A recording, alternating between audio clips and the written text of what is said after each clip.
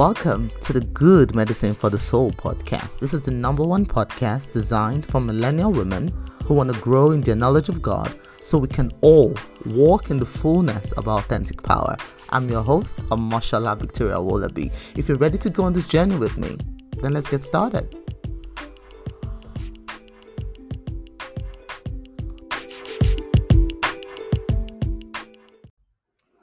Hello and welcome back to another episode of the Good Medicine for the Soul podcast. It's another beautiful day. We're grateful that the Lord has allowed us to witness a beautiful day like this. It's actually raining right now in Christchurch. So, yeah, what a beautiful day to be alive. We thank God for the rain that waters the earth. We thank God for the rain that allows our crops to grow. And I'm just so grateful. And on today's episode, I'm going to be talking about the Lord's Prayer, breaking down the Lord's Prayer. This simple prayer has been recited for generations and centuries, and it is a simple prayer that we see in the Bible. But it is very powerful if we understand. I know because it's so simple, a lot of people kind of just recite it like without paying attention we just because we were taught to. I mean, even little kids in kindergarten, I mean, this is the first prayer that I taught my children. Even my little children know how to recite this prayer.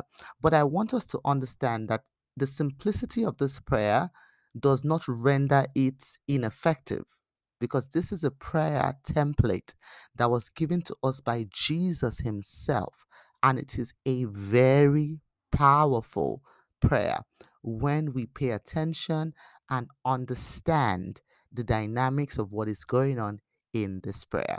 So it is my intention today to break it down, to break down every single part of this prayer, so that whenever we pray this prayer now, we pray it with a certain level of consciousness that brings us results. So we see this prayer in Matthew chapter 6, verse 9 to 18.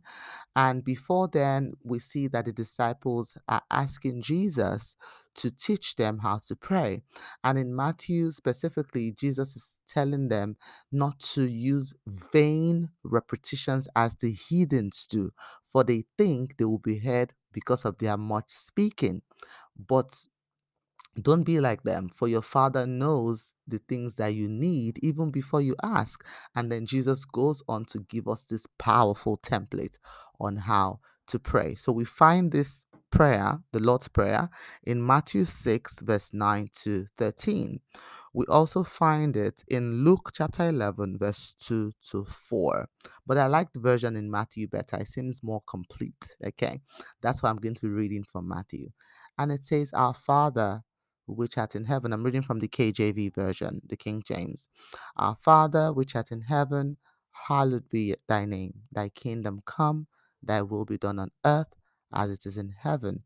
Give us this day our daily bread, and forgive us our debts as we forgive our debtors. And lead us not into temptation, but deliver us from evil.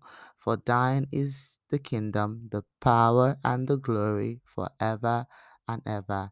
Amen. Now let's break this down. Let's break this down step by step. Number one, our Father which art in heaven. This basically tells us that God is a father figure. When we approach God, we go to God as a father, not as a slave or as a servant, but as a father. We approach God the way you would approach your daddy, knowing that that love is there. A father is a covering, a father is a protector, a father is a provider, right? A father is a giver. A father is there to give us this outstretched arm that we can hide under, right? So Jesus is telling us our Father which is in heaven. Now, it doesn't just tell us our Father, he specifies where our Father is, the Father we are talking to, because Jesus understood very well that we do have earthly fathers as well. So he's saying when we say this prayer, we are acknowledging who we're speaking with and where the person is, okay? Obviously, God is not a person, but you understand what I'm trying to say, right? So the Lord's Prayer begins with our Father because we are all children of God, and we pray for his mercy for all of us, our Father, not just for ourselves, okay? And then it says, which art in heaven, right? Which means to be, to exist, right? This is a reminder that the God we are praying to lives in heaven. We do not pray to any object, any of his creations on earth, okay? So our Father who art in heaven. The next verse is, hallowed be your name. Hallow means, the word hallow means to make holy or sacred, to sanctify or consecrate, right? It means that name is holy, that name is sacred, that name is consecrated, that name is revered. That's what it means, hallow. Hallow means to make holy, to make sacred, to sanctify, to consecrate, to be revered. That is what that name means. Now it says that's a word means rather. Now it says here, hallowed be thy name. Is it saying hallowed be the name of the Lord? Yes. But I want you to understand that the name here has a very deep meaning. So to the Hebrews, right, your name is not just a label that is used to distinguish one person from another, right? No. Your name in the Hebrew is viewed as equivalent to the person himself. And where I come from in Yoruba culture, right, we even do this as well, whereby there's a saying in my culture that says oruko eni roni. It means a person will behave according to the name that he bears, right? So that is why in Yoruba culture, names have significant meanings, right? Like my name, Omosholakwe, it means I am a child of complete abundance. So whenever I find myself thinking not in alignment with my name, and I remember, so maybe I'm going through some difficult times and I don't have, my mind is saying, oh, I don't have money or whatever. Immediately I remember, this is Omosholakwe. You are Omoshola. You are a child of complete abundance. You are not in lack. This is just a season the passing through. And immediately it strengthens me. My head is lifted up. I get back on track. Now, this is just a name for an ordinary person like me. Now, imagine the name of God, right? So, the name of a person signifies their character, their worth, their reputation, their authority, their will, their ownership. Okay, that is what it says. Now we see that in Proverbs 18:10, it tells us that the name of the Lord is a strong tower. The righteous runs into it and are safe. Is it that the name of God is a strong tower? No, just the name. No, it means that the name of the Lord is his character, right? And that the Lord himself is a strong tower. And therefore, we can run to the Lord and we are saved, right? So the name of God is equivalent to the Lord himself. That name signifies authority. So, what Jesus was trying to tell us now when he says, hallowed be your name, he says, your name is so powerful, it is set apart. There is no equal, there is no rival, there is no contest. Lord, your name is holy. It means, Lord, you are holy. You are set apart. You are revered. We go knowing that the king we are going to is not like any other king. He has no equal or no rival. That is what it means. That single verse, hallowed be thy name, is a loaded verse. When we pray with that consciousness, it's a different ball game entirely. That is why I wanted you to understand that the name is powerful. Hallow, your name is respected, your name is revered, your name is sanctified, your name is set apart, right? You are set apart in everything that I do in my life. Lord, you are different. Hallowed be thy name. The next verse says, thy kingdom come. Jesus was simply saying, right? What is a kingdom? A kingdom is an area, a domain, the domain of a king, basically. And remember in Genesis 1, right, when God said, let us create man in our image and likeness and give them dominion. God was saying, I want to create a representation of myself and I will give them dominion. I want them to dominate this part of my kingdom. Okay, God created another kingdom, which is earth, that He wanted to replicate what was happening in heaven. And we had the mandate to make that happen as human beings. So Jesus is saying, your kingdom come. That original intention that you had from the beginning, let it come. Your will, the will of our Father. What does this mean, will? Your will is your desire, your wish. Your will, what your intention is your will, what you want to happen. And we're saying, your will be done on earth, Lord, as it is in heaven. We are saying, Lord, we are open. Come. Let your kingdom come. Let earth become like heaven, the way you originally wanted it to be. Okay? So it says it's very powerful when we say, your will be done on earth as it is in heaven. Therefore, if there is no evil in heaven, we don't want to see any evil on earth.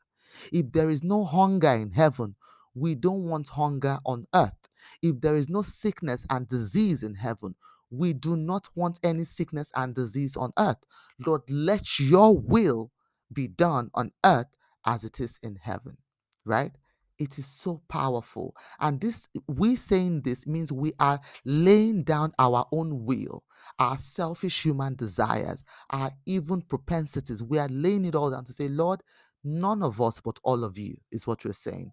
We are saying, God, we want to obey. We want you to take the lead, and we want to obey everything you tell us to do. The next verse says, give us this day our daily bread. Now, what does this mean? Our daily bread here, the Bible refers to food as bread a lot in different scriptures in the Bible, right? In Exodus 16:4, God tells Moses that each morning bread will rain down from heaven to feed the children of Israel who are hungry, and they are to collect as much bread as they need for that day and keep none of it for the next day. This is the daily bread that Jesus was making reference to. It means food. And why Jesus says, give us our daily bread. There was a reason why he used the word daily. It means there's a certain level of dependence. We must be dependent on God every day for our supply. He is our Father, remember? He's our Father. We need God every single day, just the way we need the air we breathe. And that's why Jesus is saying every day we must say, Lord, give us our daily bread. We must always rely on God for Him to provide for us. As we both in our spiritual needs, the spiritual bread that we need, which is the word of God, and our physical needs of food, we must always remember the Bible tells us that if God can provide for the sparrows, how much more? How much more will He not take care of us? Right? So we have to remind Him to provide for us every day. And He knows. He knows. It's not like He forgot about us, but that is what Jesus is saying. Give us our daily bread. Okay, that's what He's saying in this verse. And then the next verse says, forgive us our debts as we forgive our debtors. Right? Now, other versions of the Bible says, forgive us our trespasses as we forgive those who trespass against us. Now, obviously, if we use the word debt means you owe somebody something. A debtor is somebody that owes you something, right? So what he's saying here is, Lord, forgive us our trespasses. Forgive us the things we're supposed to do that we do not do. And in the same way, we also forgive other people when they trespass against us as well. There is no way we can ask God for forgiveness when we have not forgiven, right? That's is it's almost impossible. So Jesus is telling us, as you ask God for forgiveness, be ready yourself to forgive any trespass, any sins that people may have committed to you as well. And lead us not into temptation is the next verse. This verse is saying we need your help because we are often tricked by the devil into making wrong choices in life. This is, we are acknowledging that we are not infallible. Lord, lead us not into temptation means help us from the tricks and the antics of the enemy. Help us that we don't make any bad decisions that is detrimental to our destiny. But deliver us from all evil. The word here means we're asking God to rescue us, to set us free from sin and evil in our lives. That is what it means here. We're asking God to please help us because we live in a sinful world. We live in an evil world, and we're asking God to say, Lord, help us, deliver us from this evil, deliver us from sin. And it goes on to say, for thine is the kingdom, the power, and the glory forever and ever. Remember, thine means yours, right? Kingdom means the domain of a king. because we're saying everything. The Bible tells us that the earth is the Lord's and its fullness thereof. So the heaven belongs to the Lord. The earth he has given to the sons of men, but it's still his domain. And then we are saying, Lord, for yours is the kingdom, the power, and the glory. The power means the ability to act, the strength. Glory means to give respect or praise. Okay. So we're saying yours is all the kingdom, all the power, the glory, forever and ever it belongs to you. We're telling God that we will not forget that even if he has given the earth to the sons of men, we don't have amnesia. We have not forgotten that everything still belongs to him and he is still in control and he has the power to have mercy on us or the power for punishment. And we are just appealing to his loving kindness to say, Lord, we know that you are deserving of all the praise, all the recognition, because at the end of the day, everything belongs to you. And that is the Lord's Prayer. That is the Lord's Prayer. It is my hope and my prayer that when you go ahead and pray this prayer or teach it to your children, you teach it with a certain level of awareness and consciousness that this is a very loaded and powerful prayer that Jesus taught us to pray. Thank you so much for listening to this episode. And until I see you again on the next one, keep on shining.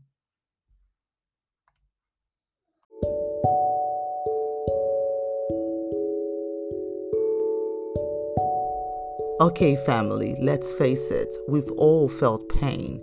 We've suffered the losses. You know what it's like to want something so bad, but not see a path to its accomplishment. The question, however, is, do you know how to pick yourself up and move on despite what has happened? This is what I share with you inside of my new book, Good Medicine for the Crushed Spirit, a practical guide to helping you find purpose when adversity strikes. Inside this book, you will find personal stories, relatable biblical tales, and anecdotes that prove you are never alone in your despair and will inspire you to turn pain, discomfort, disappointment, or setbacks into something positive that works for you.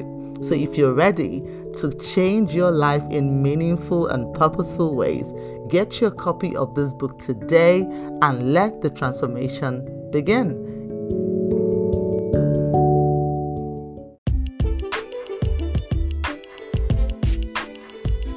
That concludes today's episode, and if you want to hear more from me, follow me on my Instagram page, which is at VICTOWOLABI.